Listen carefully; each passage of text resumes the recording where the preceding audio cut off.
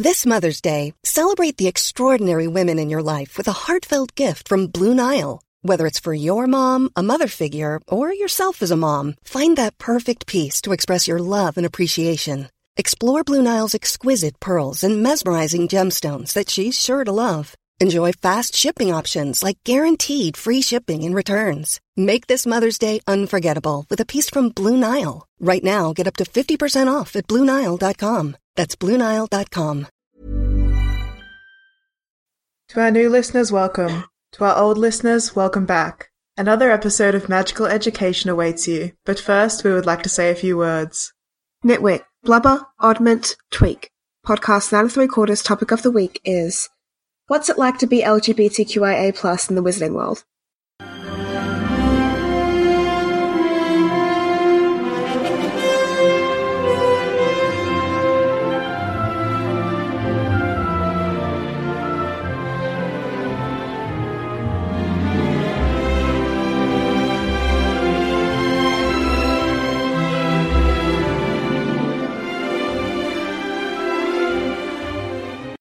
Hey there, listeners. I'm Jem.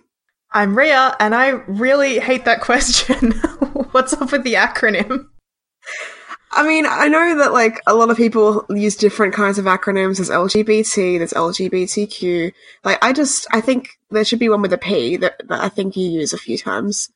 LGBTIQAP+. I can't even remember it. It's too many letters. I think it's a normal amount of letters, but maybe I'm just used to acronyms. But I always go with LGBTQIA+. That's my go-to. But yeah, that's because I don't feel comfortable saying the Q word, but other people do, so that's fine. But not me. Yeah, I use queer. Are you of the opinion that it's a slur? No, I just don't feel like it's my word to own, because I've never been called that. So I don't feel like it's appropriate for me to use it. Yeah, that makes sense. If you're of the opinion it's a slur, we're going to have to fight, because I have strong opinions on that. But no, I don't. I use queer or gay or like umbrella terms like that.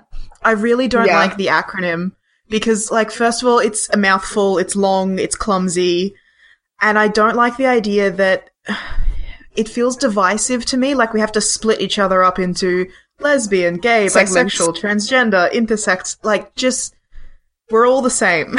We're not all the same. We're all individual and, like, different, and we should respect each other's differences. But the most important thing is that, like, we're all together, we're all united. Okay. Do you know what I mean? Yeah, I can understand, yeah. So it's like having 4 houses when really you all go to the same school? Yes, it's just like that. It feels like there's so much fighting. It's like, you know, should we include the I? Does A stand for ally? Does it stand for asexual, aromantic? No, it doesn't. It does not stand for ally. There's no letter just for to ally. Be clear. Yeah. Do we even need all these extra letters? Like, just LGBT plus, but then why do we even need the LGBT just plus, which is the plus community? Yeah, I've heard before that we should call it the saga, sexual and gender something. Yeah, and I've heard of just referring it to it as the spectrum, but for someone who's worked in education before, the spectrum means autism to me, and not really sexual and gender identity. So, it's hard to say. Listeners know what we mean. Yeah, I use queer. Like, first of all, that's how I identify. I know that I say lesbian because most often when I'm talking about, like, my sexuality and who I'm attracted to, I'm talking to straight people, and it's too frustrating to be like, pansexual, queer, bisexual. I don't want to explain all these words and what they mean. I just say lesbian because that's simple, people know what it means, it's easy to understand. But I actually identify as queer. And I use that as an umbrella term for everyone because it really does encompass everyone. All queer means basically is like not straight, not cisgender. It doesn't have a specific meaning, so it can apply to anyone. I'm very sorry if that offends anyone, if anyone doesn't like that. I'm probably going to be using a lot of blanket statements throughout this episode just for ease of speaking. Like, if I'm talking about the group in general. I might just be like LGBT, or I might just be like the gays. Like, and you'll understand, like, I hope listeners understand that I'm not generalizing. I'm not trying to talk about one specific group. I'm talking about all of you. Or maybe I'm talking about one specific group. In that case, I'll be specific.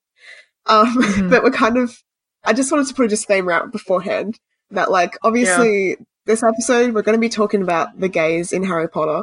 And it's important to recognize that we are two white Australian women who exist somewhere in the LGBT community, different places for both of us. But we don't nowhere near represent all the diverse experiences of people within that community. So what we say and what we think, honestly, it could mean nothing to you. It could mean a little bit. It could mean a lot. It doesn't matter, really. These are just our thoughts and opinions. And it's just trying to get us to think a little bit more about how certain experiences and certain individual circumstances might play out in this particular universe. So that's just what, and it was Pride Month last month, so nice. Like, I was just, and we've had this episode topic written down forever. We just haven't really approached it yet. Which is surprising. That's mostly my fault. I'm not, like, straight up, I'm going to take that blame, because Jem, multiple times you've been like, let's do queer identity in Harry Potter, and I'm like, let's do something else. I'm so nervous about this episode. I feel like it's such a huge topic, and like you said, you know, there's no way that we can speak for the entire queer community. It's such a diverse community. For a start, we're both cisgender, so, like, any sort of gender identity aspect to it, we're flying blind. Yeah. Any notes or any ideas I have on gender non-conforming or transgender identities I've gotten from other people online who've talked about their experiences and their approaches to Harry Potter. It's not from me at all, because that's not an experience I can see from. Like, it's just so far removed from my reality, and I don't want to be appropriative, I guess, is what I want to say. Yeah, absolutely. Anyway, so in conclusion, we're doing our best. We're doing our Giving best. Giving it a red hot try. You know, feel free to knock us. I mean, we tried. Yeah. But mostly, like, I feel like the whole topic of queer identity in Harry Potter, I feel like we could do maybe 10,000 episodes on this. Yeah, we will take. So I'm going to try and do it in one. Knock it all out in one go. Yeah, like, just what we're going to talk about, how much detail we're going to get into. We probably will do follow-up episodes and more specific episodes.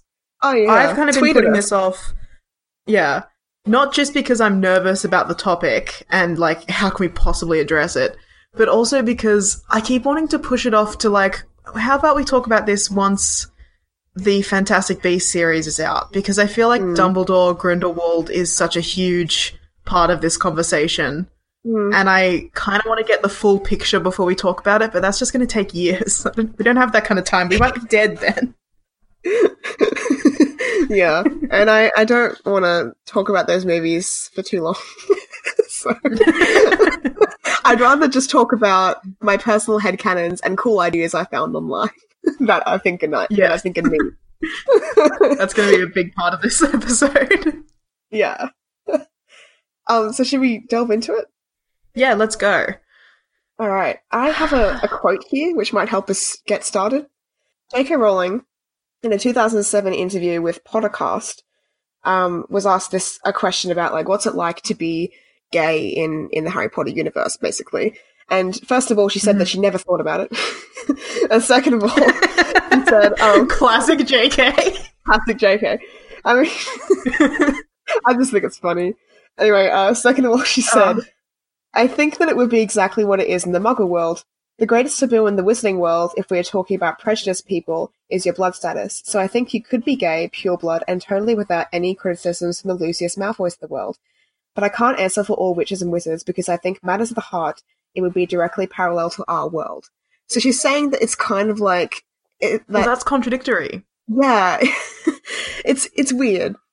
She said that, like, for the most part, the biggest form of controversy about someone's personal status is their blood status and not necessarily their sexuality or their gender identity. So mudbloods have it worse all the time, apparently. In the oppression Olympics, Yeah. that's what we're going for here.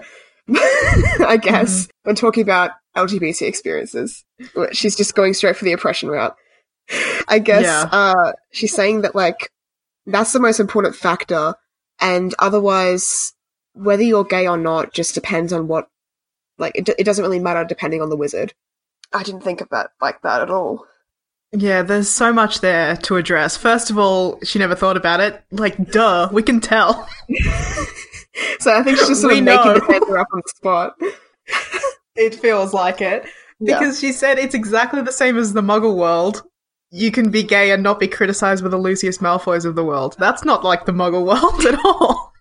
The Muggle world has homophobia in it. I think what she means by it's exactly like the Muggle world is that, like, in some ways, prejudice and homophobia is just dependent on individuals and, like, what their personal background is.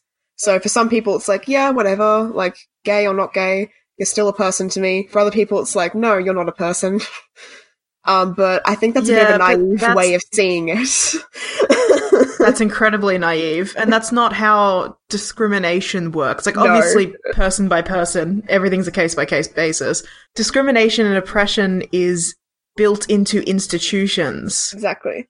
So if you want to claim that, like, the wizarding world isn't homophobic, that has to be built into, like, employment and healthcare and education and all that sort of stuff. Yeah. You have to actively not be homophobic, or it just literally never comes up in wizarding society. Like, people are attracted to the same gender, people are gender fluid, all that sort of stuff. It's just part of our reality and we don't even think to address it. Yeah. It's one or the other. You can't have it both ways. I think she's hinting that it's kind of the latter, where it's just part of life and people don't really question it or don't really put too much weight on it, which I just... Yeah.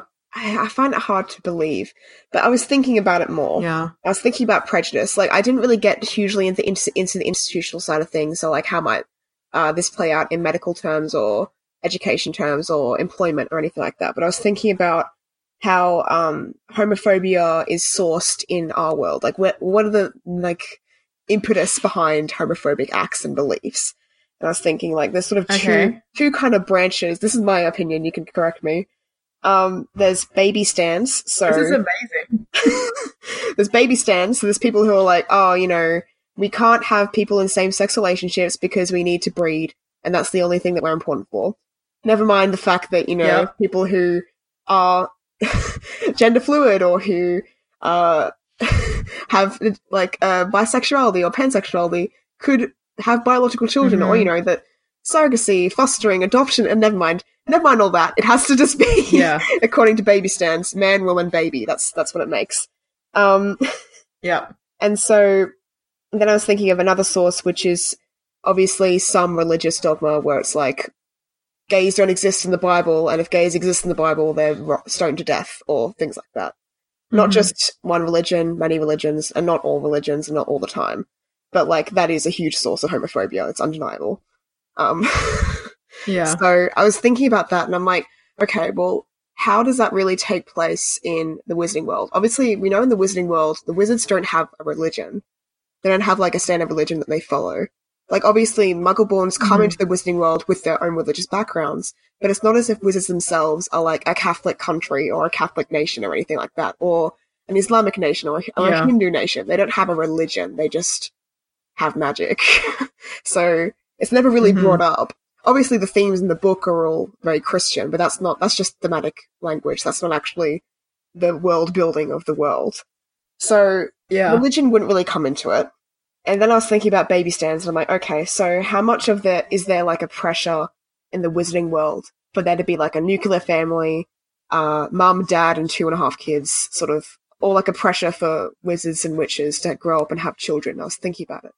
And I'm like, as far as I can remember from the series, it's only really kind of brought up in terms of war, when it's like, oh, everyone was getting married in the war, including your father and I. This is Mrs. Weasley, talking about her and Arthur. And everyone was having babies in the war because they were scared they were going to die at any second. Weird logic, but okay. So the idea of that's what happened to the baby boomers. Oh yeah. Weird. So the idea of like a nuclear family or like rushing to have children or a pressure to get married and have children is associated with like either wartime or recovering from trauma in Harry's case. Mm-hmm. And I'm like, okay. And I'm trying to think of like, I thought of all the Hogwarts professors and none of them have children, right? That we know of.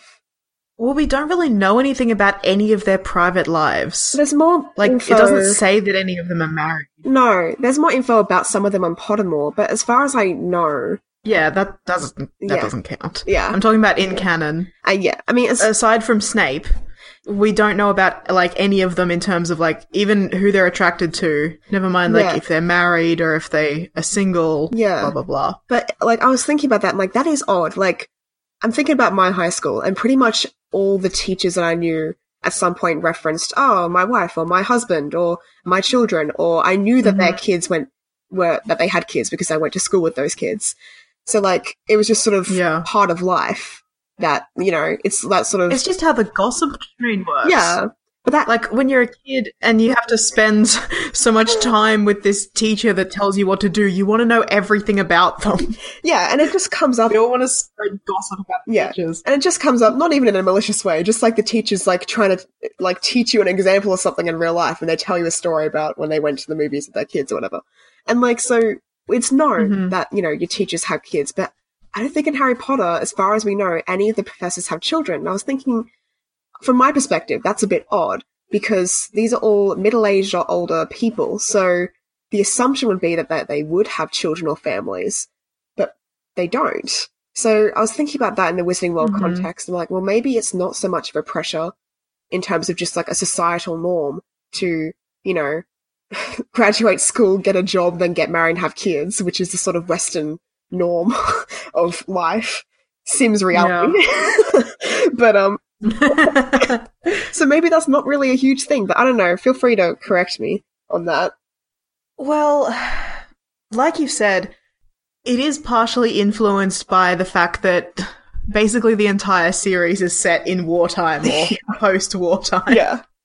But very much in Harry Potter, the ideal of, you know, happiness and a fulfilled life is growing up and getting married and having children. Love. Like, that's what everyone is aspiring to. Mm-hmm. Love, but, you know... Familial love. It's that specific white picket fence brand of love that we're getting sold. Which is, you know, that's the whole reason behind why the epilogue is frustrating for a lot of people. Yeah. So, like, I guess I'm talking more about, like, subconscious pressures. So we're not specifically told, you know, in this world, everyone wants to grow up and get heterosexually married and have children. But when we're presented as that as the ideal of, you know, happiness and fulfillment and getting everything you've ever wanted, all was well, that implies that that's the cultural norm and that's what everybody wants and what everybody aspires to, which doesn't lend itself to queer identities and queer relationships, which are historically very different from that white picket fence brand of family, I guess. Yeah, I mean, there is that argument, but there's also the argument that the epilogue and that sort of happy ending is a small fraction of the Wizarding World. It's Harry and his friends. So, Harry's just... I mean, we've argued that Harry's bisexual before, but Harry and his friends in this epilogue moment are just representing the heterosexual, heteronormative happy ending. So that's not necessarily indicative of the entire Wizarding World. Yeah. Counterpoint... Literally the entire series is just Harry and his friends. You're right. Everything we know about everything is told to us through the lens of Harry and his immediate friends and family. His close good friends. Yeah. But this is sort of getting into more of like why the epilogue is bad or good or what we think of the epilogue. But I understand what you mean in terms of like the heteronormative fantasy is sort of implied heavily as the ultimate happy ending for not just these characters, but for what everyone, the reader, should aspire to. And I think that's just indicative of JK's own values and beliefs. And I think it's fine for an author to do that. I mean, it's her story. She can do what she wants. But if she were a queer author, I think she would have done things differently. Yeah, exactly. Yeah. But, gay experiences, she never thought about it. Hadn't crossed her mind. Hadn't blipped into her reality at all. Hadn't crossed her mind. It's just amazing. I mean, maybe it is just a thing of, like, when you do exist in that community that you do think about it more, obviously.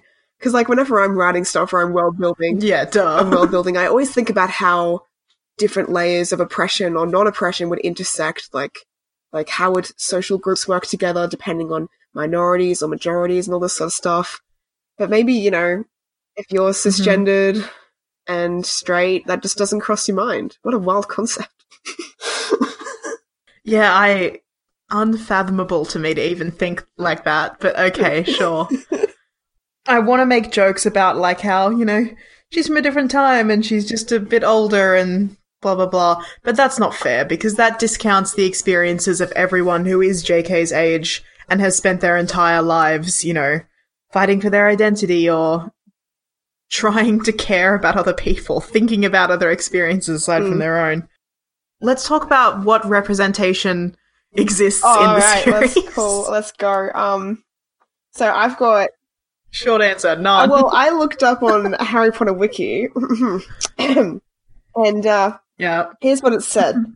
Confirmed non-straight relationships or characters in the series are Dumbledore and Grindelwald, 100% tick. That is confirmed. And then there's a few question marks, according to the Harry Potter Wiki.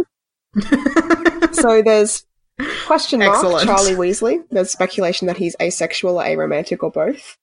There's, See, the thing about speculation is not confirmed. But I'm still putting them in there anyway because they're interesting and valid. Next one. Yeah. I'm happy to talk about them, is obviously. Cho Chang, possibly bisexual. And I'm putting this in there because it said that she's possibly bisexual because the gender identity of her partner is unclear. They have, like, a gender-neutral name, so we don't know what like, sex her or gender her partner is in the future. And that's the same... That's reaching. That's the All same right. for Victor Crumb as well. So we don't know Cho Chang, Victor Crumb, bisexual? Who knows? And then I've put down... That's I so know. reaching. So that's all it said on the Harry Potter Wiki. And then I put down more characters which have come to surface in the Hogwarts Mystery Game, which are confirmed depending on who you're playing as. So, obviously... Penny, Marula, Tulip, Barnaby, Andre, Talbot, Ben, and Rowan, and Ismelda. Rowan in particular is, depending on how you canon it in your head, gender non-conforming. Can we put a pin in Hogwarts Mystery for a moment? Because I want to talk about Hogwarts Mystery. But, like, how canon is that? Let's talk about the books and the movies and stuff first. The core of canon. So, obviously we've got the big one. We've got Dumbledore. What about Grindelwald? Yeah. Oh, yeah, Grindelwald. Dumbledore, Grindelwald, I'm lumping those together. That's one situation.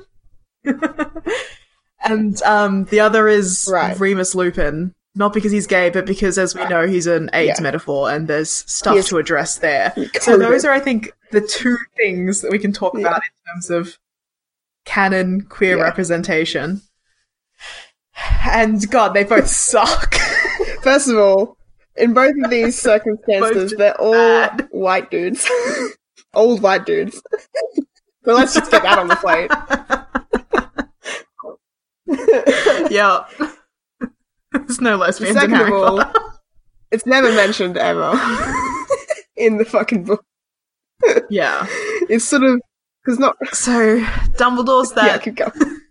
Dumbledore's that sweet invisible representation. Invisibility without a cloak. Where we, like... He doesn't need a cloak to be invisible, because he's gay! Oh, I get it now. There we go. It was canon the whole time. It's like how JK was telling us that Snape was secretly in love with Lily in the first time Snape talks. Now, Dumbledore's telling us that he's gay in the first book with that I don't need a cloak to be invisible line. It's a gay reference. It's sneaky little clever wordplay to let us know a deep personal secret about the character. Yeah. Classic JK. There's going to be a lot of that in this episode. Yeah. So, Dumbledore. There's debate about whether he counts as representation or not. For me, it's a big no. No, absolutely not. Talking about your characters as queer after the series, like, I get why. Okay, I'm going to start again. So, a lot of people are very angry or frustrated or upset that Dumbledore was never confirmed as gay in the story. That doesn't bother me very much. It doesn't really bother me that we have no canon queer characters in the Harry Potter series. Like, it's sad, but it was the 90s, it was a children's book series. I can see why there were no canon queer characters. I'm pretty sure it was actually illegal in the UK to have queer characters in children's media. Something called, like, Section 28 or something? Whatever, I'm not a professor of UK media. I'm not frustrated by that. What I am frustrated by is that there is still new Harry Potter canon content coming out now in the year 2019 and beyond, and there's still no canon queer representation. Because the same excuses don't fly 20 years later. And the retconning of canon via social media. So the classic JK tweeting Dumbledore's gay, and as if that somehow goes back and rewrites the books and makes it that he was always represented as such in the story. Like, that's just not true. It doesn't count. It feels to me like pandering or lip service for diversity points. And yeah, it's frustrating on lots of levels. Yeah. But for me, it just doesn't count. Yeah. That's the main thing. Yeah. It's not real. Have you also heard why she imagined him as gay? Like, because she's talked about Dumbledore's gayness before and how that's always just been part of her imagining of his character. And have you heard why she said that? No, I'm about to feel angry, so, I sense. I think I heard this in an interview, or I either read it somewhere. I think it was definitely, I heard it in an interview on YouTube. J.K. Rowling said that she'd always imagined that Dumbledore was gay, and she sort of kept it to herself, because she keeps a lot of things to herself. She has a whole world in her head. But she always imagined he was gay because, in her mind, she saw Dumbledore as a very lonely character. Sweet. Yeah, I know. So she always got this idea in her head that he'd made a mistake in love in the past and had paid for it, like, dearly. And now he saw himself as very wise, distant, and lonely. That was the sort of words that she was using, basically. And I was like, that's shit. That's, like, the worst reason to make a character classic. gay. Oh, I want them to be distant and lonely, but also have a knowledge of love. How can I do that? Oh, I'll make them gay, because that's a different, alternative kind of love that is distant to heteronormative readers. So they'll get it when I say that, like, he's a wise, lonely man and he's gay. Like, and you know what I mean? That's the sort of thinking I think she was having. Yeah. Yeah, I get it. I need a kind of love that can be completely unrequited, unfulfilled. Queer love. Because as we all know, the queers are super lonely and have no sense of community. Yeah, I remember that always bothered me, and I never knew how to word it correctly, and I can't believe this is the first time I'm telling you this. Like, oh man. So yeah, that's great. Yeah. Yeah, I've heard that quote about, she wanted Dumbledore to be a lonely character, which, like, that doesn't make him gay. He could have had a female lover who had rejected him and, you know, broken his heart when he was a young man and never tried to form a new relationship. That sexuality just doesn't come into that. So that's, like, extra bonus points for why it just doesn't count. Queer representation. But, let's address Grindelwald as well. So, I can't remember if this is my personal headcanon or something that JK has said. I'm pretty sure it's the latter, though. So Grindelwald isn't gay and was never in love with Dumbledore. He just knew about Dumbledore's love and attraction to him and used that to manipulate Dumbledore. That's always how I've interpreted that. Is that canon? I've had an answer to this. I think that's what she was alluding to when the series was coming out, when the books were coming out. And now, later, like, when she's revealed more stuff about Dumbledore and Grindelwald, because, of course, the Fantastic Beasts movies, she's said, no, Grindelwald did love Dumbledore. He was still manipulating him, but he was actually in love with him. And they had a loving, romantic relationship that had deep sexual desires, or whatever it was in her tweet. So, yeah. Grindelwald's gay too, or at least Grindelwald's Okay. attracted to men. He may also be attracted to women. I don't know, but he's definitely attracted to men. Yeah. Yeah, again, this is like, I'm pretty loose with words and identities. When I say gay, like, things like bi and pan and poly Still all valid. fall under that same umbrella for me. He's queer. Queer experiences. Okay. Yeah, Yeah, that feels right. that feels right. That the only So it it's feels more right that the retconning only after sort the of fact. canon gay relationship, canon with a question mark, gay relationship that we have is one, to represent a lonely wise character, and two, gay men screwing each other over with manipulation and tragedy. Yeah. Yikes. There's no, like, loving, Yeah. healthy There's no, like, relationships. cool, Good, sweet. gay uncles or cool lesbian aunts that, like, live on Harry Street or something. There's no, like, just chill thruple at the fucking Honeydukes just buying some candy, minding their business. Like, nah. Gotta have tragedy or Yeah. loneliness. Those are the defining characteristics of the gay community, gay meaning happy. Yeah. There's so much that I want to say about Dumbledore and Grindelwald, but my brain keeps being like, you don't have the full picture yet. All the movies aren't out. We don't know what's going to happen. There's still a part of me, like, the part of me that's a child and that can't comprehend that the adult world isn't fair. It's like, they'll be gay in canon. Like, in the movies. We're gonna have a kiss or a confession of love They'll or be something. closer It's than coming. I know brothers. it's coming. That part of me The that still closest has we're getting faith. to gay kiss is that blood pact that they did where they, like, joined hands and had an intense expression. I was like, wow, cool. I hate the blood pact. I know. I also hate the blood pact. We've spoken about this. Aside from that childish idiot part of my brain, I don't think that we're ever going to get any sort of canon representation of a queer Dumbledore in the movies. It's just not going to happen. Or if it is, it's going to be some bullshit like in Avengers Endgame. Spoilers for Avengers Endgame, sorry. This is like such a minor thing though. You should have either heard about it by now or seen the movie. In Avengers Endgame, there's like one background unnamed character who has one throwaway line that's like, oh Don't yeah, say. my ex-husband or whatever. Bullshit! That's not representation. It sucks. And the reason why that sucks is specifically because it can be edited out of the movie and have no difference. Like, everything's exactly the same. And then you can distribute the movie in China because it's illegal to show gay characters in media that gets sold in China. So the reason why we're not going to have a gay Dumbledore is because you would lose an incredible amount of money. So yeah, the most that you get. I wonder if they'll ever say the Because, L word. If Dumbledore was like, "Oh, I loved Grindelwald," but then it might be followed with, "We were closer than brothers," and that'll be it. But I doubt we might get the L word. I don't know. Yeah. I doubt it. I'm gonna put $10 on it that we don't get the L word. I don't want to take that bet because I think you're right. We either won't get the L word or, like you said, it will be some sort of, yeah, I loved him, we were closer than brothers, or, You're my brother, Grindelwald. I loved you. you know, I loved him once.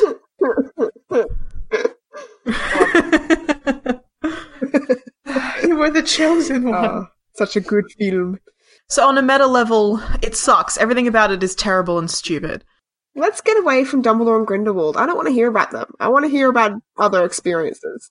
Remus Lupin. So let's talk about Remus Lupin, who is also terrible Coding. in terms of representation. So Remus Lupin is like a walking HIV. metaphor for AIDS. Sorry, I'm still popping things in front of the microphone. I should put them away.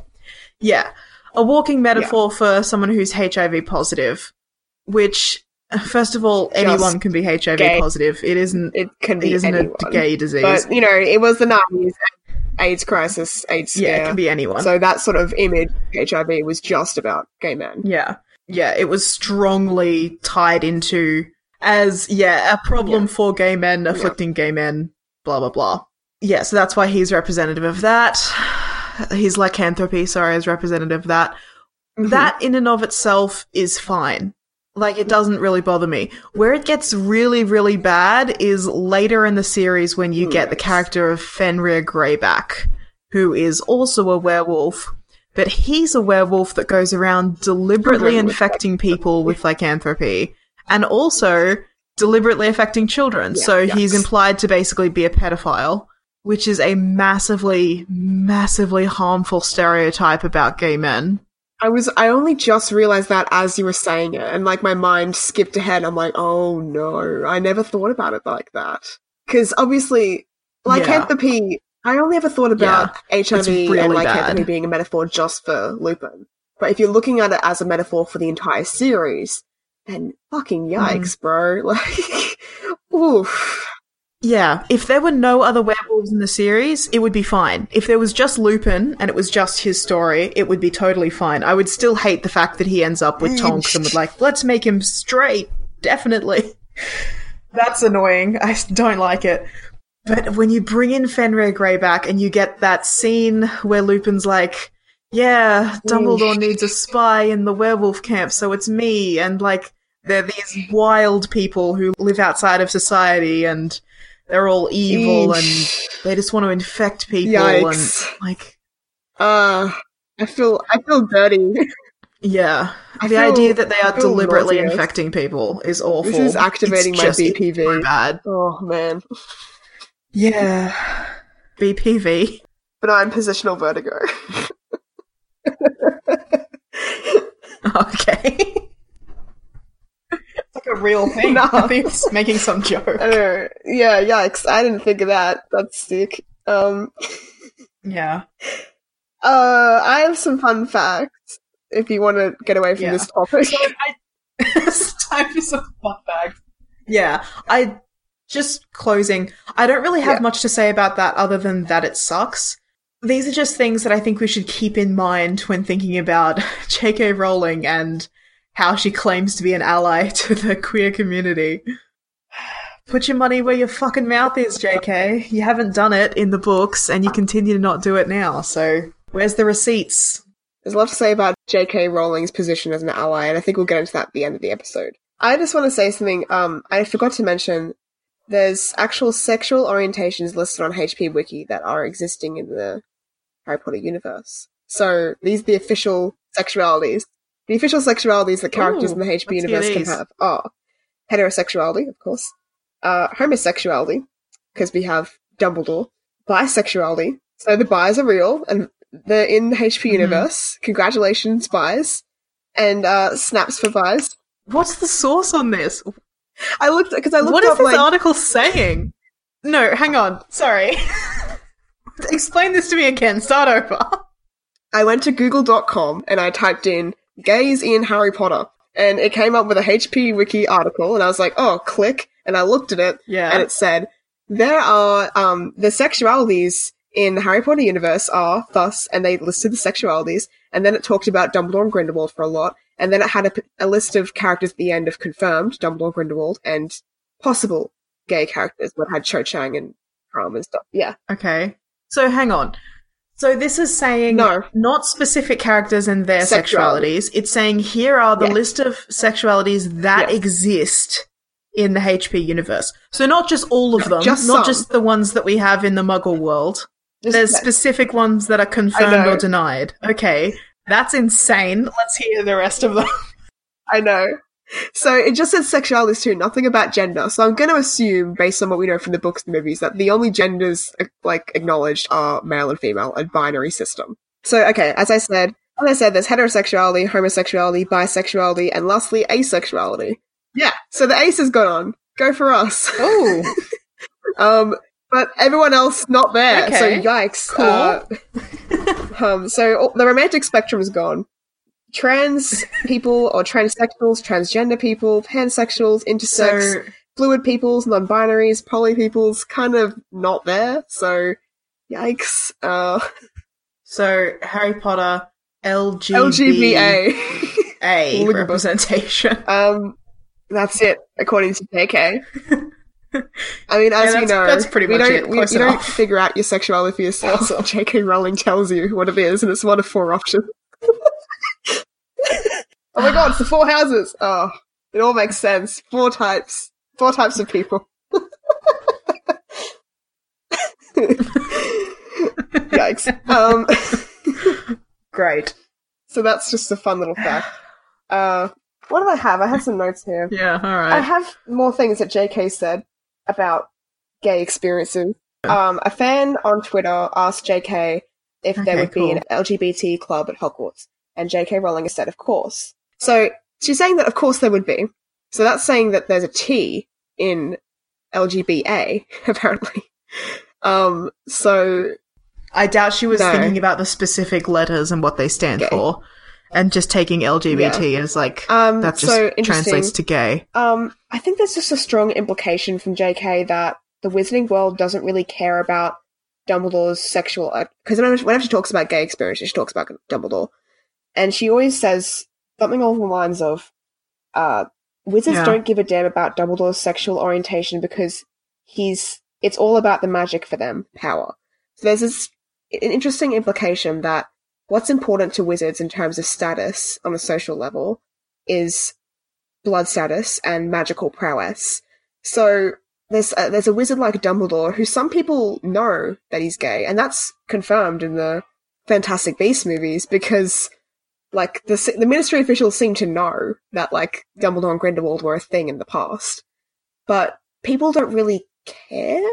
Because they respect him as such a powerful wizard, which beggars the question, okay, what if you're gay as the 4th of July, but you are shit at magic? Are you just an object of ridicule then because you're gay, or because you're shit at magic, or because both? I think what she's implying is that someone's sexuality in the world of Harry Potter is like your hair color or something. Like, it's a fact about you, but it literally just doesn't matter. That's bad. That sucks. Like, first of all, again, it doesn't count as representation. But also, I'm going to talk about this in terms of race, which might be treading into some bad ground for me, because I'm not super smart or good at talking. So, when you're, like, a dumb child and white and learning about racism, it's like, the goal is, you know, we shouldn't see race. We should be colorblind. We should just treat everyone the same. Yeah, that's true. That's actually not very good or helpful. You need to see people's differences, recognize people's differences, respect them as people despite their differences, but still make, you know, accommodations, allowances to help them be who they are and, you know, live their culture and live their life and all that sort of stuff. So just being like, blanket, the Wizarding world doesn't care about sexuality, they don't see it, it doesn't matter, it's all about power and, you know, the only bigotry that exists is about blood purity, straight up is bullshit. So that's the JK saying, I don't see rainbow, basically, is what she's going with. Yeah. Yikes. That doesn't have any, I guess, practical applications in the world. So, like, in universe, that doesn't work. It doesn't make any sense. Because if sexuality doesn't matter, then why is there a queer club on campus? Because those sorts of things only exist. Like, you only have safe spaces for LGBT kids because they need safe spaces. Because straight is the default, and, you know, you need safe spaces where you can go and be around other queer students because you don't assume that most of the student population is queer and safe to be around. So that, it's just basically a blanket excuse of her being like, I don't have any comprehension of what queer experiences are like, and I don't know how to put them in my world, so they just don't exist. Because what you're saying when you say, like, nobody sees them, they don't acknowledge it, it doesn't matter, is they don't exist. Yeah. Alright, next point. Okay. I have some stuff about, like, this is more not from JK and from canon sources, but from fans of Harry Potter and what they think about in terms of their experiences as an LGBT person or otherwise, and the series in general. So I read an article on Quora by Maria Suppleson. Okay. And it's titled, Why Do So Many LGBTQ People Like Harry Potter? And there were two sort of points in this article. One was that wizards are a self-affirmed, emancipated minority that built their own society apart from that of the default human. They don't have to fear being ostracized since they've created an entire world that has eventually grown more powerful and wonderful than the Muggle one. So you can see why people in the LGBT community would love this sort of concept and like, and it's a fantasy wish fulfillment concept. If you picture it in like a metaphor for existing in a minority group. Yeah, So absolutely. it's not necessarily just about sexuality and gender too. You could be applied to race. It could be applied to ableism or ability. Yeah. So it's really cool when you think about it like that. Yeah. That reminds me of, like, one of the classic homophobic arguments is always, well, if you took all the gays and you put them on an island, they would die out. And, like, obviously my response to that is, where is this gay island? Let me go there. And also, no, it wouldn't. Yeah, no, that's not how anything works. But mostly I want to go to this island. Well, there is Gay Island. It's the gay nation of Australia, right? Do you remember that? Yeah, it actually exists. A bunch of Australian gays went and did it. The We can crazy visit. bastards. I kind of want to go. I reckon it'd be sick. Yeah. Anyway, I'm getting off track. The second point was the connection to certain characters and their stories and representations. So, listed in the article was Lupin, lycanthropy. We talked about this before. Tonks as a representative of, like, a punk lesbian, and her metamorphic abilities being very appealing to people who are gender non-conforming or people who feel like feel not completely at home in their body, whether it's how they're meant to represent themselves in a gendered way or otherwise. And then, of course, Harry as a bisexual. I read a really cool thing where it was like, Harry's always described as having his mother's eyes, and someone said that, like, because the eyes are the window to the soul, and so Harry has feminine eyes, that this was a way that they understood Harry to have kind of a trans story, and that really helped them realize their own identity. And that was just a cool thing that I read. And I was like, that's sick. That's super awesome. Yeah. Yeah. That was a cool thing that I read, and I was like, oh. And also, Harry's bisexuality, just Harry being the only person in canon that has actual reference to being attracted to men, as he brought up in the Drowry episode.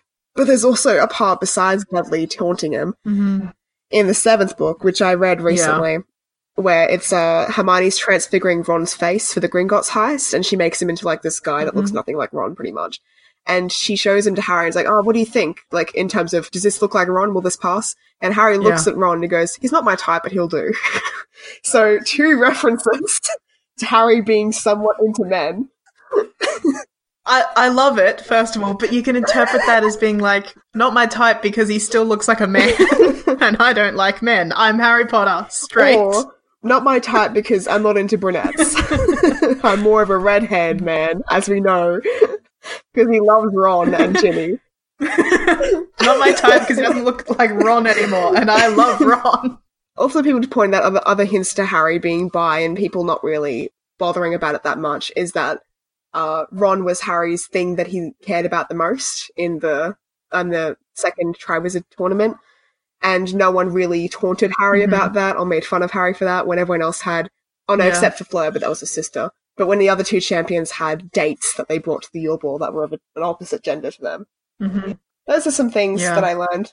But then, like, I was thinking a lot about, because I think I have a lot of headcanons about, like, sexual orientation in Harry Potter. I think most people who are in the community probably have these sort of headcanons.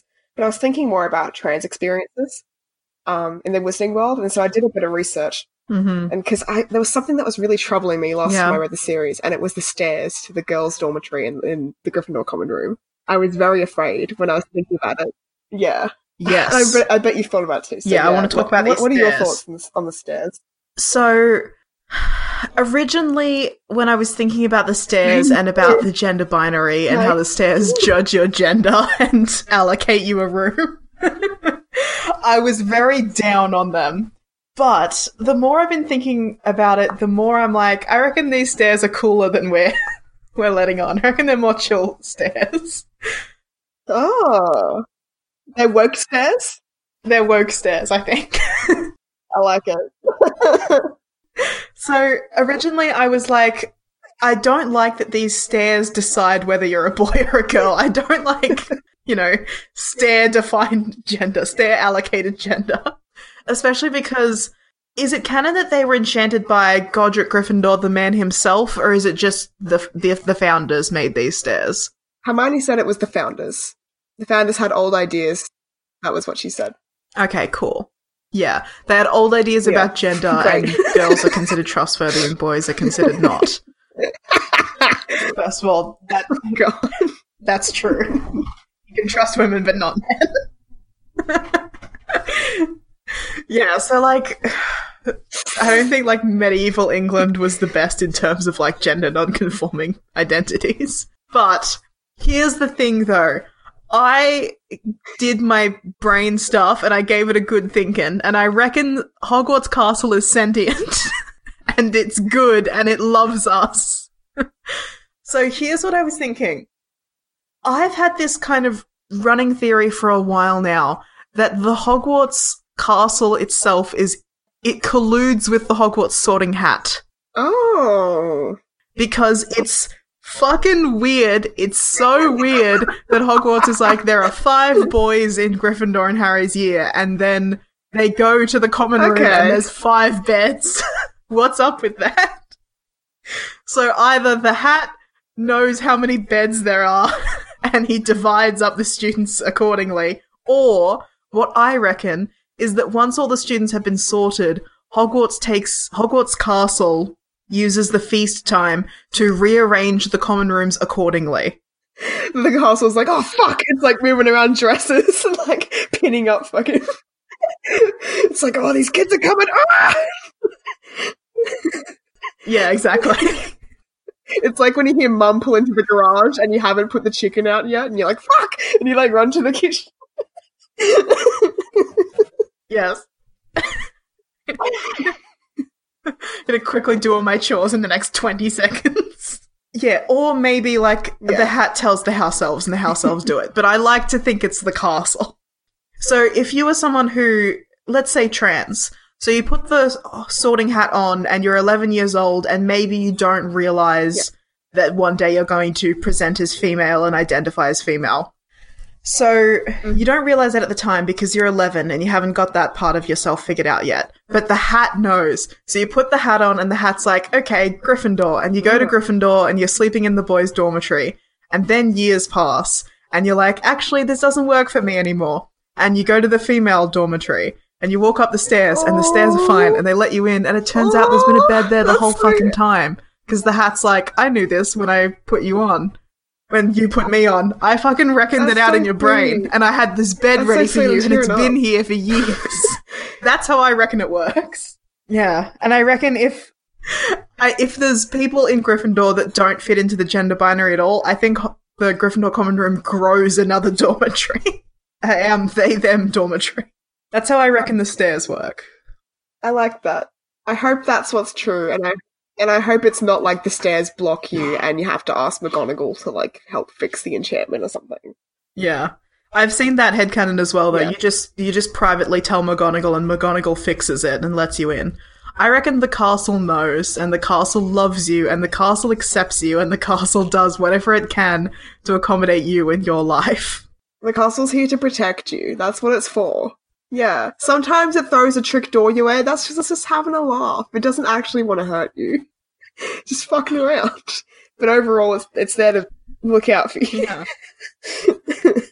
Anyway. Yeah. Yeah. I was worried about the stairs, but you've eased my mind.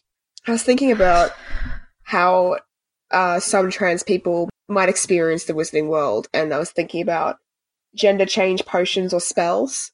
That could be an option that some people would be like, yeah, that's sick, that's down for me. But other people will be like, no, I want to take it slow and steady so that I can ease into the transition and I can, like, learn things along the way rather than it being like, boom, here I am.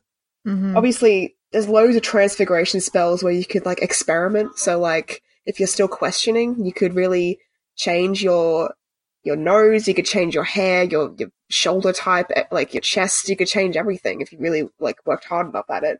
That'd be a daily routine, but hey, trans people do a full day routine, which like blows my mind, and props to them if they're doing that.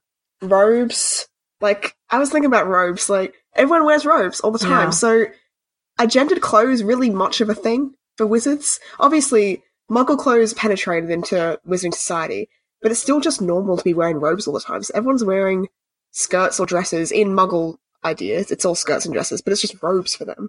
What I always think about is the man from the 4th book at the Quidditch World Cup, when the ministry official is like, you're wearing you have to put on these pants.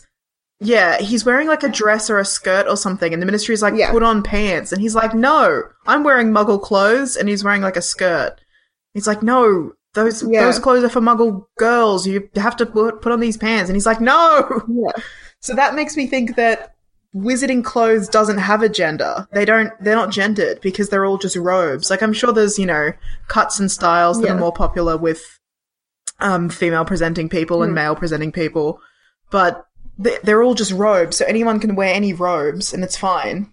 Yeah. I imagine that might be really freeing for a lot of non-binary people or trans people or non-gender conforming people that, like, are Muggleborns and come into the wizarding world, and it's like, wow, I can just wear robes. Like, that might be something really great for them, or it might be a nightmare, who knows. Either or. It depends on the person.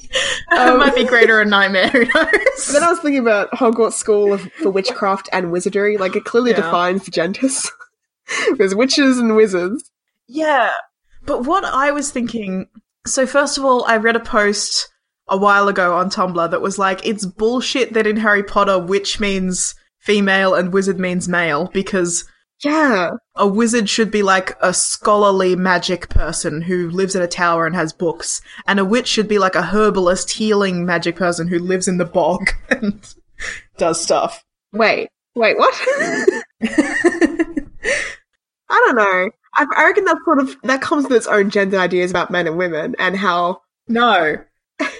No? No, not like witches are women who live in the bog. Witches are people who live in the bog and who do bog magic. And wizards are people who climb up the towers and do book magic. So, classism instead of sexism. Yeah, I guess. I don't think being in a tower is better than being in a bog. I think they're equal. I mean, each their own. I think I'd rather be in the tower. I don't like being wet all the time. I'd come visit you, you'd come visit me. I think I'd rather be in the bog, but sure. People are always like, oh, get out of your ivory tower. I'm like, why? Sounds nice. Yeah, but... it's good in here. Yeah. But that's a whole... I'm paraphrasing and doing it badly. Sure, yeah. But basically the idea that, like, witch and wizard are different types of magic users, not different genders of a magical person. And that's something that I've been thinking about in the Hogwarts Mystery game as well. I keep trying to circle back to Hogwarts Mystery. Yeah. So Hogwarts Mystery, like, the first thing that you have to do is choose whether you're a witch or a wizard. And, like, that aligns to a gender binary because it depends on, clothing like, the pronouns that the game will use to refer to you.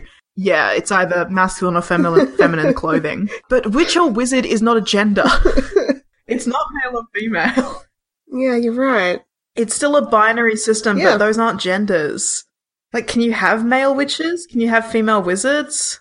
I mean, if you're looking at them as designations rather than gender identities, not something that you identify as, but something that you do, then yes, you could. So yeah, if you're looking at it that way, then yeah, it works. But I don't think that's how it was intended. Oh, that's definitely not how it was intended. That's the interpretation that I'm forcing into it. Like, trying to cram the wrong shaped block into one of those, block puzzles for toddlers. Yeah. I remember playing with those. It's like, oh, triangle. Maybe this one goes in the circle. Oh, no, let's try the square. Oh, it goes in the triangle one. Toddlers are dumb as fuck. But anyway, that's what it's like trying to get queer representation into Harry Potter. Like, the Harry Potter canon is like that, the bunch of shaped holes, and I've got these pegs, and I'm just smashing them in there. We're both toddlers, just smashing them in, and JK is like our mum, like, stop it! Stop it! Stop that! Put them in the right hole! Yeah. We just won't listen.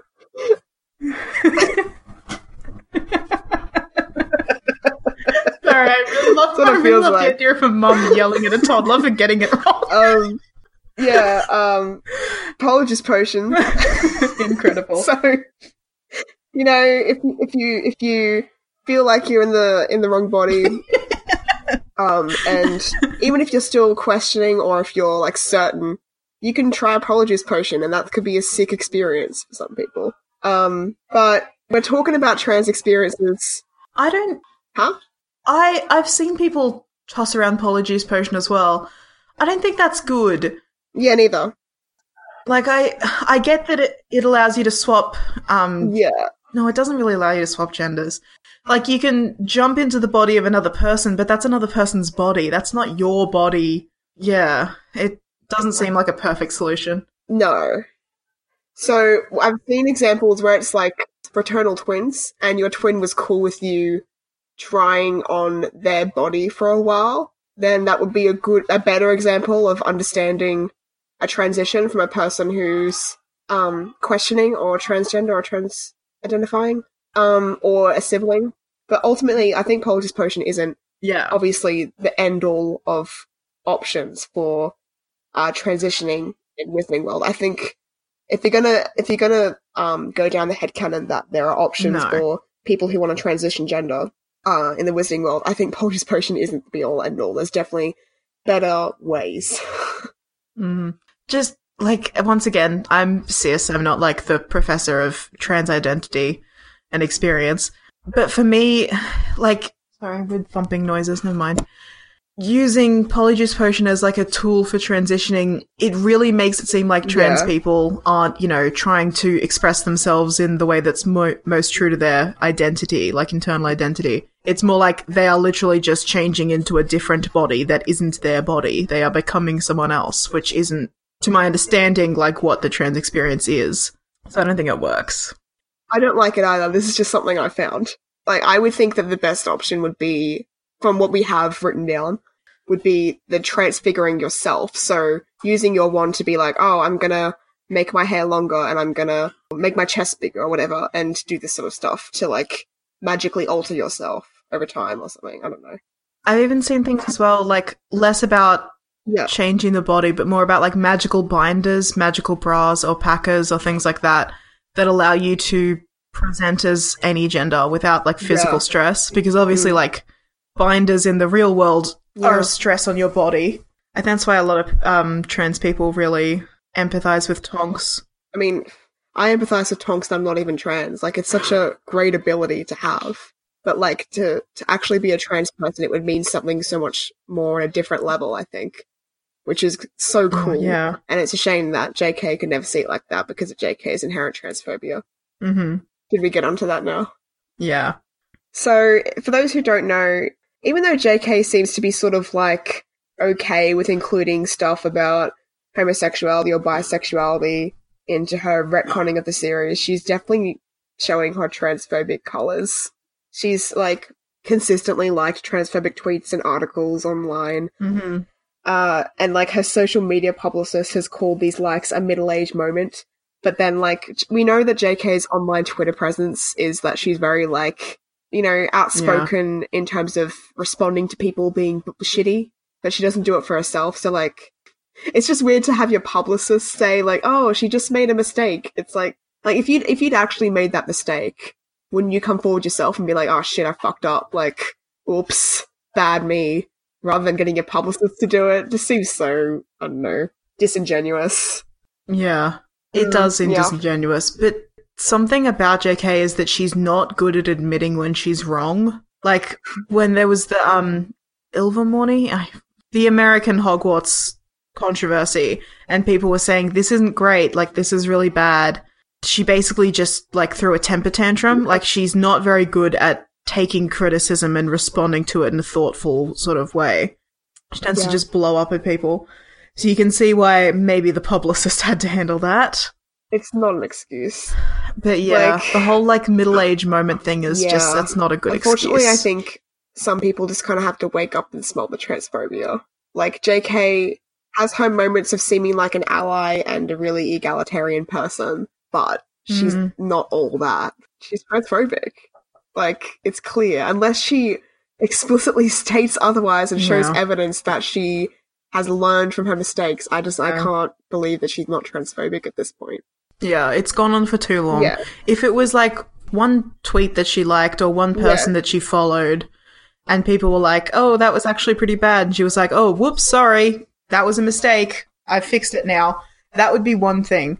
But it's a pattern of behavior that's just kept on going. She hasn't addressed it. She's made no official apology.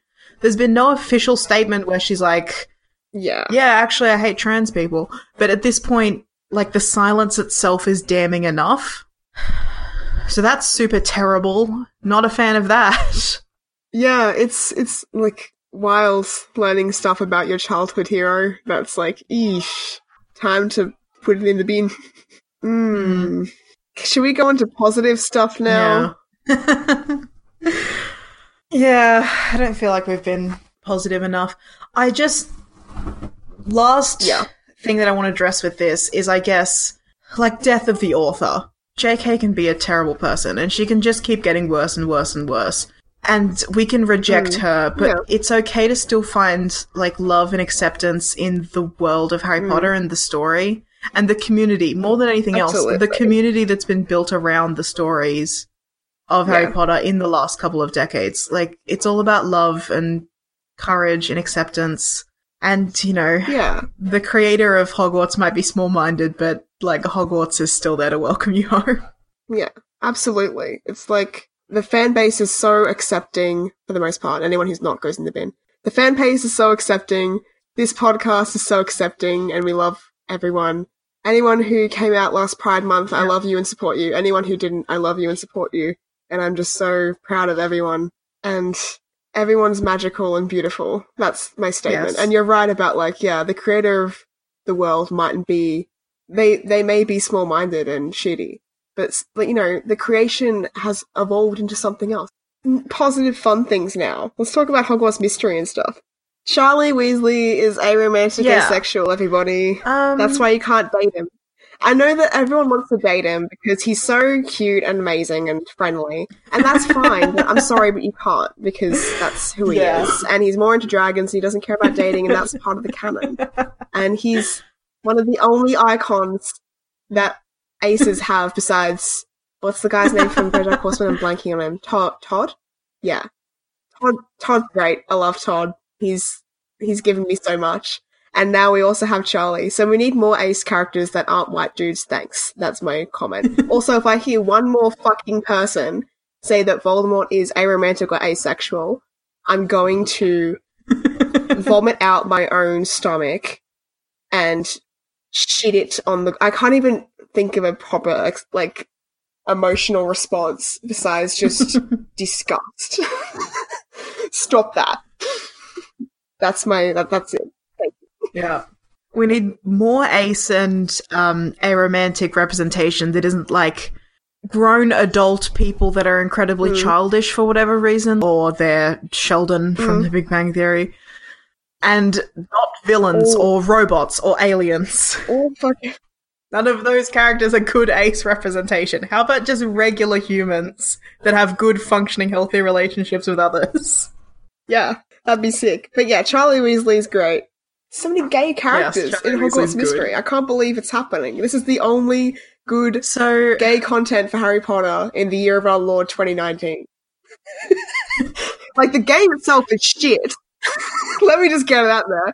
The game is exploitative capitalist bullshit, but it's got the gay stuff. And so I'm there for that. Oh, that's my alarm for my drugs. Anyway, continue. So yeah, Hogwarts Mystery. I want to talk about that. So first of all, it allows for same-sex relationships, which is super cool. It does the thing that JK is sort of trying to do, where sexuality is just never really questioned. But I don't know, it feels more natural in the game, because obviously the game is written, like, if you make one choice, the response that the character says to you is sort of generic enough that it could have been a response to any of the choices you could have made. Like, it's just not very good. The game is written... Like, you can tell it was done in 2018, 2019, even though the game is set in the 80s. No one's, like, saying a racial slur and chewing on a cigarette. Like, that's not happening in Hogwarts Mystery. They're talking about, like, anxieties, and it's okay to feel like this sometimes, and it's okay if you like me and we're the same gender. Like, that's the sort of conversations people are having. It's good. Yeah, it's good. So in Hogwarts Mystery, you can choose to be one of the two genders, witch or wizard. And while it fits that binary system, it only really allows for he or she pronouns and forces you to wear either feminine or masculine clothes. There's no... You can't just choose, which is frustrating. The first date questline really recently, and the Celestial Ball questline earlier on, but the first date questline allows you to choose a romantic partner from a host of options, and you can choose female or male people. And it's just, it's not even questioned. It's totally fine. Yeah. Everyone's like, this is my date. This is the person that I have a crush on. And everyone's like, that's cool. Let me help you plan this date. And there's no, but she's a girl and so are you. How can this be? That never comes up. The only controversy that I've seen come up in the dating quest lines is if you choose someone that you didn't go to the Celestial Ball with, and then it causes an awkward love triangle. Which is great. Oh, does it? That didn't happen to me because I'm ride or die, and I chose Barnaby again. But I've seen it happen to other people. Oh, that's interesting. Obviously, I'll never get to see that play out because Marula had my heart from the second I saw her image on the loading screen the first time I downloaded the game. Day zero, baby! Ride or die. She's the only one for me. But it does play with gender a little bit more. In the first date questline, you can choose to wear makeup or facial hair to your first date. And I don't mean you can choose to wear one or the other. Like, you have both of those options. You can choose both or neither or just one or the other. And that's really cool. So going back to what we said about how, you know, magic might make things cool for trans people, we now know that you can magic yourself with some facial hair or magic yourself with some makeup. Those are spells that just exist. That's cool. Also in Hogwarts Mystery, you have Rowan. We've talked about Rowan before as a gender-fluid character, and I try to remember to use they-them pronouns for them, but sometimes I fuck that up. Oh, I fuck that up every time. Yeah.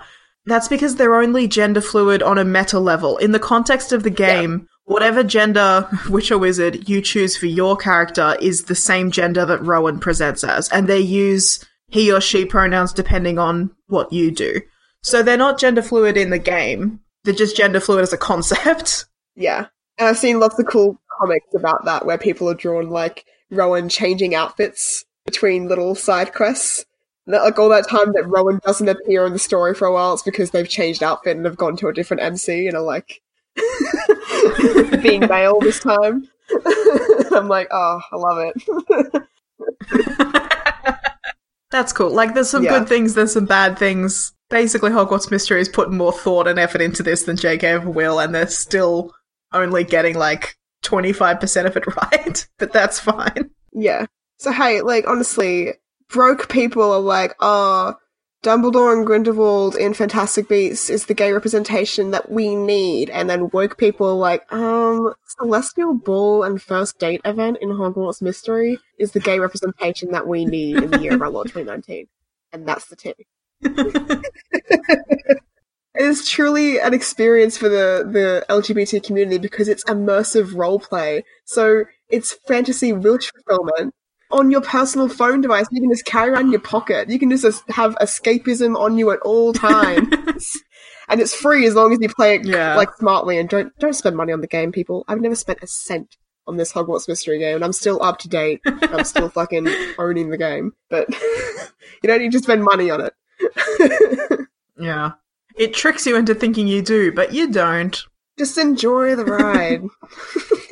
The only other thing that I had in, like, representation, I had this in canon representation, even though it isn't, is the scarf of sexual preference, because I just want to talk about it.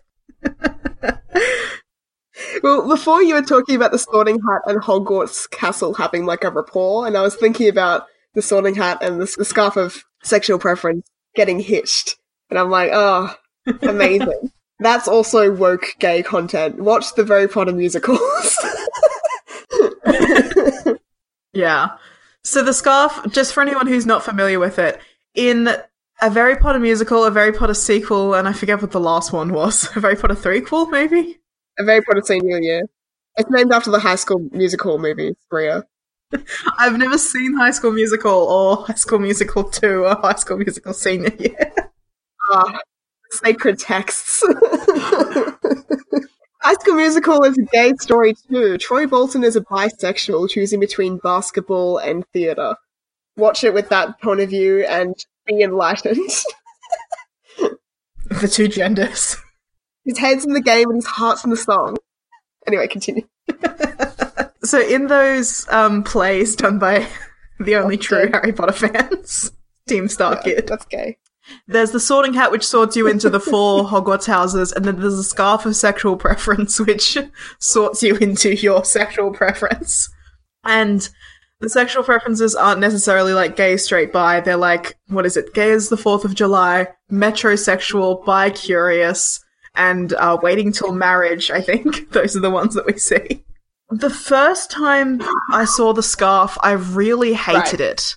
Because I think it's because the idea of being stood up in front of the school and having a scarf announce your sexuality to everyone was deeply terrifying to me. But it takes place in a universe where everyone is cool with it. Like, there's no sort of discrimination in that universe based on sexual orientation or gender. Everyone's cool with it, down to go. Yeah. So, yeah. Yeah, being outed has no negative repercussions.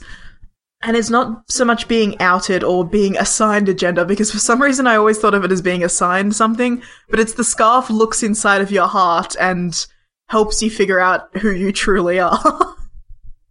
So it's kind of good. So, yeah, I'm all about the scarf now. I've come around. Now I love the scarf.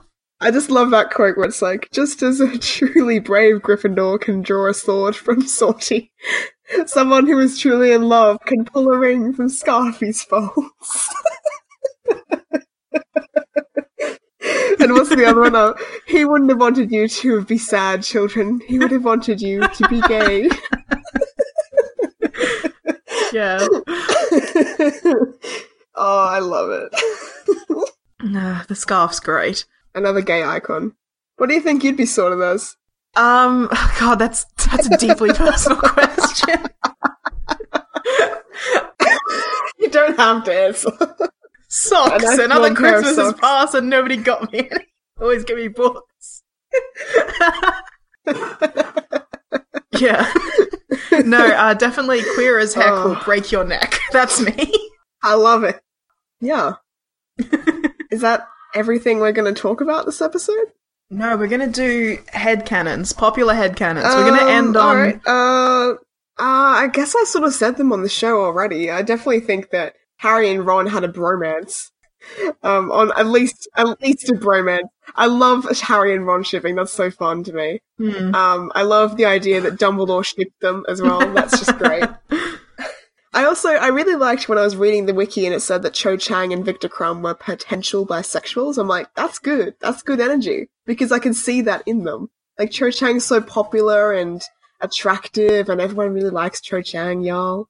And I'm like, I like that she's like got that big bi energy. And then Victor Crumb is like the elusive, mysterious, sophisticated bi where he's like so excellent at one thing but then awkward at everything else. I'm like, that's good content. Your opinions on what makes a bi person is incredible. Popular. Everyone likes them. So I've got just some really popular headcanons or ideas about queer Harry Potter characters. Obviously, we have bisexual Harry. Classic. Everyone knows that. Chef's kiss. I have Deanmas for Dean and Seamus being a couple. A lot of people think that. I think that's actually been acknowledged by the actors as well. Wasn't it when Ireland legalized same-sex marriage? I think it was cute. The actor for Seamus is like, hey, we could get married now. It's good. Love that. Tonks as trans, non-binary or gender fluid, and also lesbian Tonks. Tonk lesbian. And the exact same the exact same for Minerva McGonagall as well. Yeah, a lot of people see her as trans because she's the Transfiguration teacher, and like it all makes sense. It all lines up. I could see her as a sophisticated lesbian misandrist. You know? Yeah. The dignified lesbian that's got her muggle wife. Yeah. Like the brown M&M on, like, in the M&M characters, like dominatrix vibes, but also, like, classy librarian. Yeah. Yes. Classic. Bi-curious Ron, because he's got a crush on Victor Crumb. Victor Crumb's done. Yeah. Trans Hermione is really popular as well. I don't really know why. I love and support Trans Hermione. Ginny and Luna is another really popular one. Love Ginny and Luna. Ginny has strong lesbian vibes too. Cedric and Harry. Albus and Scorpius from A Cursed Child. We actually didn't really address that. I had a bunch of notes on that, but we didn't really talk about them. We'll talk about them in a future episode. We'll do a whole episode about them. Oh, gay as the 4th of July. I love them. They are literally in love. They tell each other how much they love each other in the play. I know you haven't read the play, but, like, that's as close as JK is gonna get to saying, like, yeah, these two male characters, again, two white male characters, in love. Closer than Grindelwald and Dumbledore. No blood pact required. You've also talked about Ace and Aromantic Charlie. That headcanon's gone back for years and years and years. That's super popular. And now it's being lived out for real in the game, and it's given me life. Every time I see him talking about how he just loves dragons, I'm like, you are my light. Yes. Iconic. He's so good. That boy is obsessed with dragons. I know. The only other one that I have that I've seen that's really, really popular, I'm sure there's so many that I've just completely skipped, but these are just the ones that have jumped out to me, is trans Albus Severus coming out as female, which mostly seems to be an excuse in the fandom to just change that awful name. I knew that was coming. Yes. I got some memes that I found on Twitter that I think are great LGBT memes for Harry Potter. This one is by, I hope I'm pronouncing this right, at Alice Avisandrum. I'm gonna put, like, links to these memes in the show notes. J.K. Rowling. Okay, so this magical hat assigns you into a category that determines your whole childhood, but if you don't think it's right, you can ignore it and pick your own. Wait. You've got to be really brave to do that, though. Also, J.K. Rowling, I don't know about this transgender business. This one's from at Winged Corgi Art. This is our beautiful artist that did our podcast art. Concept. Half-Blood Prince Tonk subplot where she's being weird and sad the whole year, but at the end of the book it turns out she's in love with Fleur. Love it. Love that. And then this one is from at Penny H. Wood. That's Penny Haywood. And she's a Hogwarts mystery player. She's quite a popular account. And it's a screenshot of Marula dueling her character, who's a girl. And Marula's saying, I'm going to beat you into submission. And Penny's captioned the image, kinky but okay. And yeah, there's so many, for people who are part of the LGBT community and part of the Harry Potter fan community, there's such good, tasteful meme content out there in the world, and I hope that you enjoy it and participate in it. Chef's kiss. So, send me the memes too. Tag me. Make memes about us. Putting square pegs in circle holes and J.K. Rowling losing her mind in the background. We'll force this representation in, no matter what it takes. I have been Jem, and I'm more interested in dragons than dating. I have been Rhea. Queer as heck will break your neck. Thanks for listening to Podcast 9 3/4. This show is written and edited by Rhea and Jem. You can send us an email at 9 3/4podcast@gmail.com, find us on Tumblr, Facebook, and Instagram at podcast 9 3/4, or talk to us separately on Twitter. Rhea is at SmashMouthRhea, and me, Jem, is at Jem_JustJem. Special shout out to at GhostRatInTown, that is at GhostRat_InTown, on Twitter, who requested this episode topic to us. If you would like us to talk about any topic in particular, please feel free to send theories or ask us questions, and bombard us with so many messages that we go mad and run away to a hut on a rock in the middle of the sea just to avoid them. Our logo art is by Winged Corgi. Find more of her art at wingedcorgi.tumblr.com. This week's intro music was Harry's Wondrous World by John Williams, and our outro music was Hedwig's Theme by John Williams. You'll hear from us again in 2 weeks' time.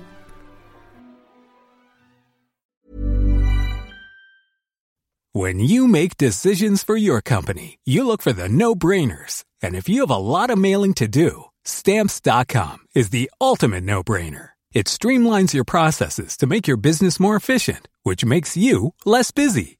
Mail checks, invoices, legal documents, and everything you need to keep your business running with Stamps.com. Seamlessly connect with every major marketplace and shopping cart. Schedule package pickups and see your cheapest and fastest shipping options from different carriers. with rates up to 89% off USPS and UPS rates. And with the Stamps.com mobile app, you can take care of mailing and shipping wherever you are. Make the same no-brainer decision as over 1 million other businesses with Stamps.com. Sign up with code PROGRAM for a 4-week trial, plus free postage and a free digital scale. No long-term commitments or contracts. That's Stamps.com.